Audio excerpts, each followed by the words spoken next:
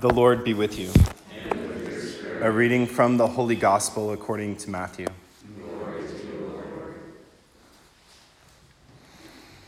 Jesus went around to all the towns and villages, teaching in their synagogues, proclaiming the gospel of the kingdom, and curing every disease and illness. At the sight of the crowds, his heart was moved with pity for them, because they were troubled and abandoned, like sheep without a shepherd. Then he said to his disciples, "The harvest is abundant, but the laborers are few.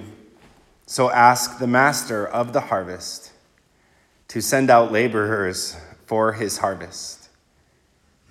Then he summoned his 12 disciples and gave them authority over unclean spirits to drive them out and to cure every disease and every illness.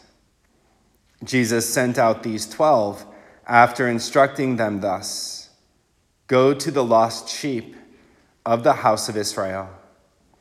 As you go, make this proclamation: the kingdom of heaven is at hand. Cure the sick, raise the dead, cleanse lepers, drive out demons. Without cost you have received, without cost you are to give." The Gospel of the Lord. Praise to you, Lord Jesus Christ.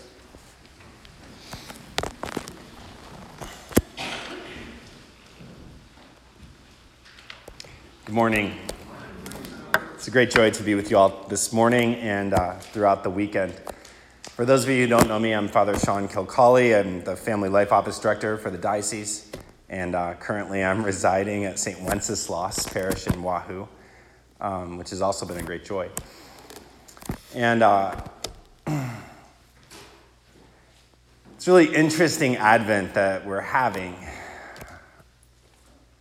This time that the church sets aside to wait for the Lord to come.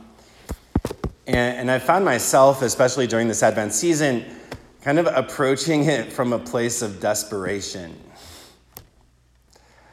Like approaching it from a place of desperation, a place of saying, like, Lord, like nothing is under my control. Which means I really need you to come.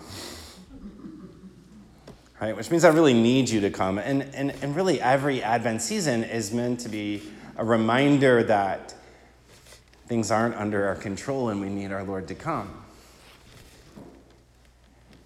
And there is in some way this gift of going through this Advent season in the midst of a pandemic, because we're reminded every single day that we don't get to do the things that we want to do in the way that we want to do them. We can feel like our lives aren't in our own control. We can feel like the government's not in our control. We can feel like the church isn't in our control.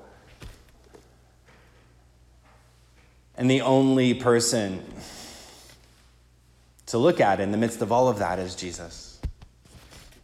He's the only person that we can look at. I was talking to somebody recently and they said, "Father, I can't wait till we go back to normal." And I don't know, I guess just what came into my heart was there's no such thing as going back to normal. There's only going towards our Lord. We'll never live our lives in exactly the same way as we did before. We won't do ministry in the church in exactly the same way as we did before, which is maybe a good thing.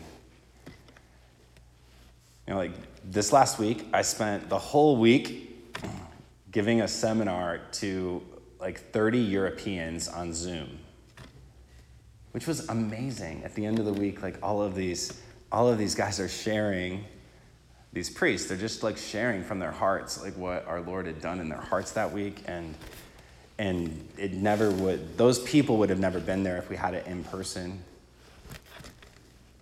And I was astounded at how the Holy Spirit entered into a Zoom meeting for 5 hours a day for 5 days.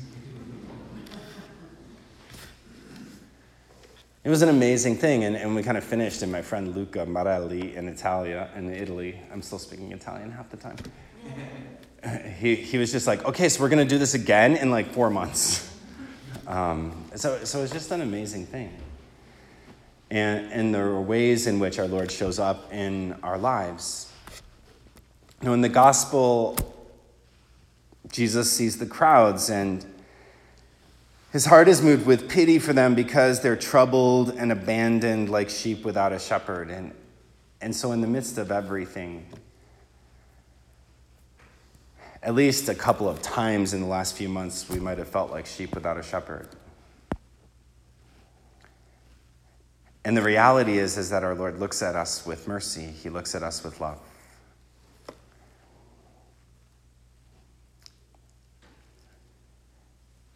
And that's a great gift,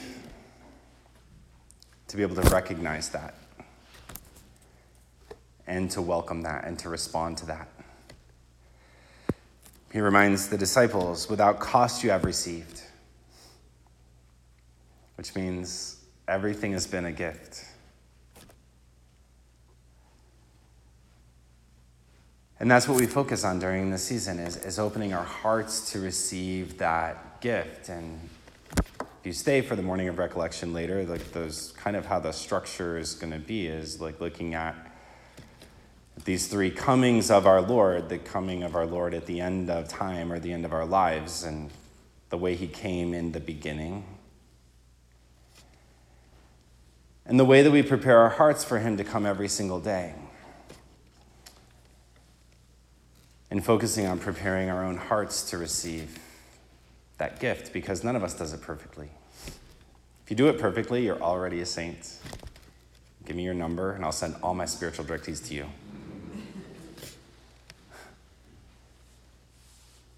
I don't do it perfectly.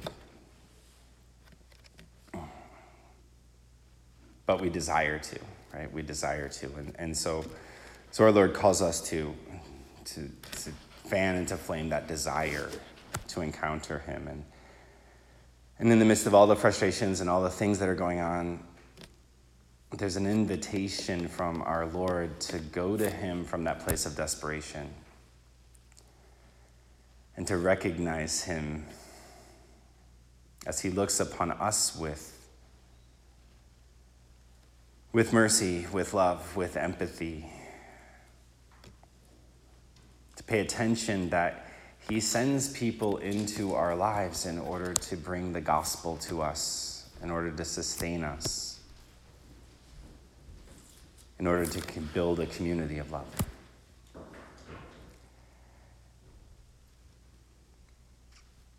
So that at the end of our lives, at our Lord's coming to us in our own last days, he'll find us ready and open to be received by him into that eternal life and love in heaven.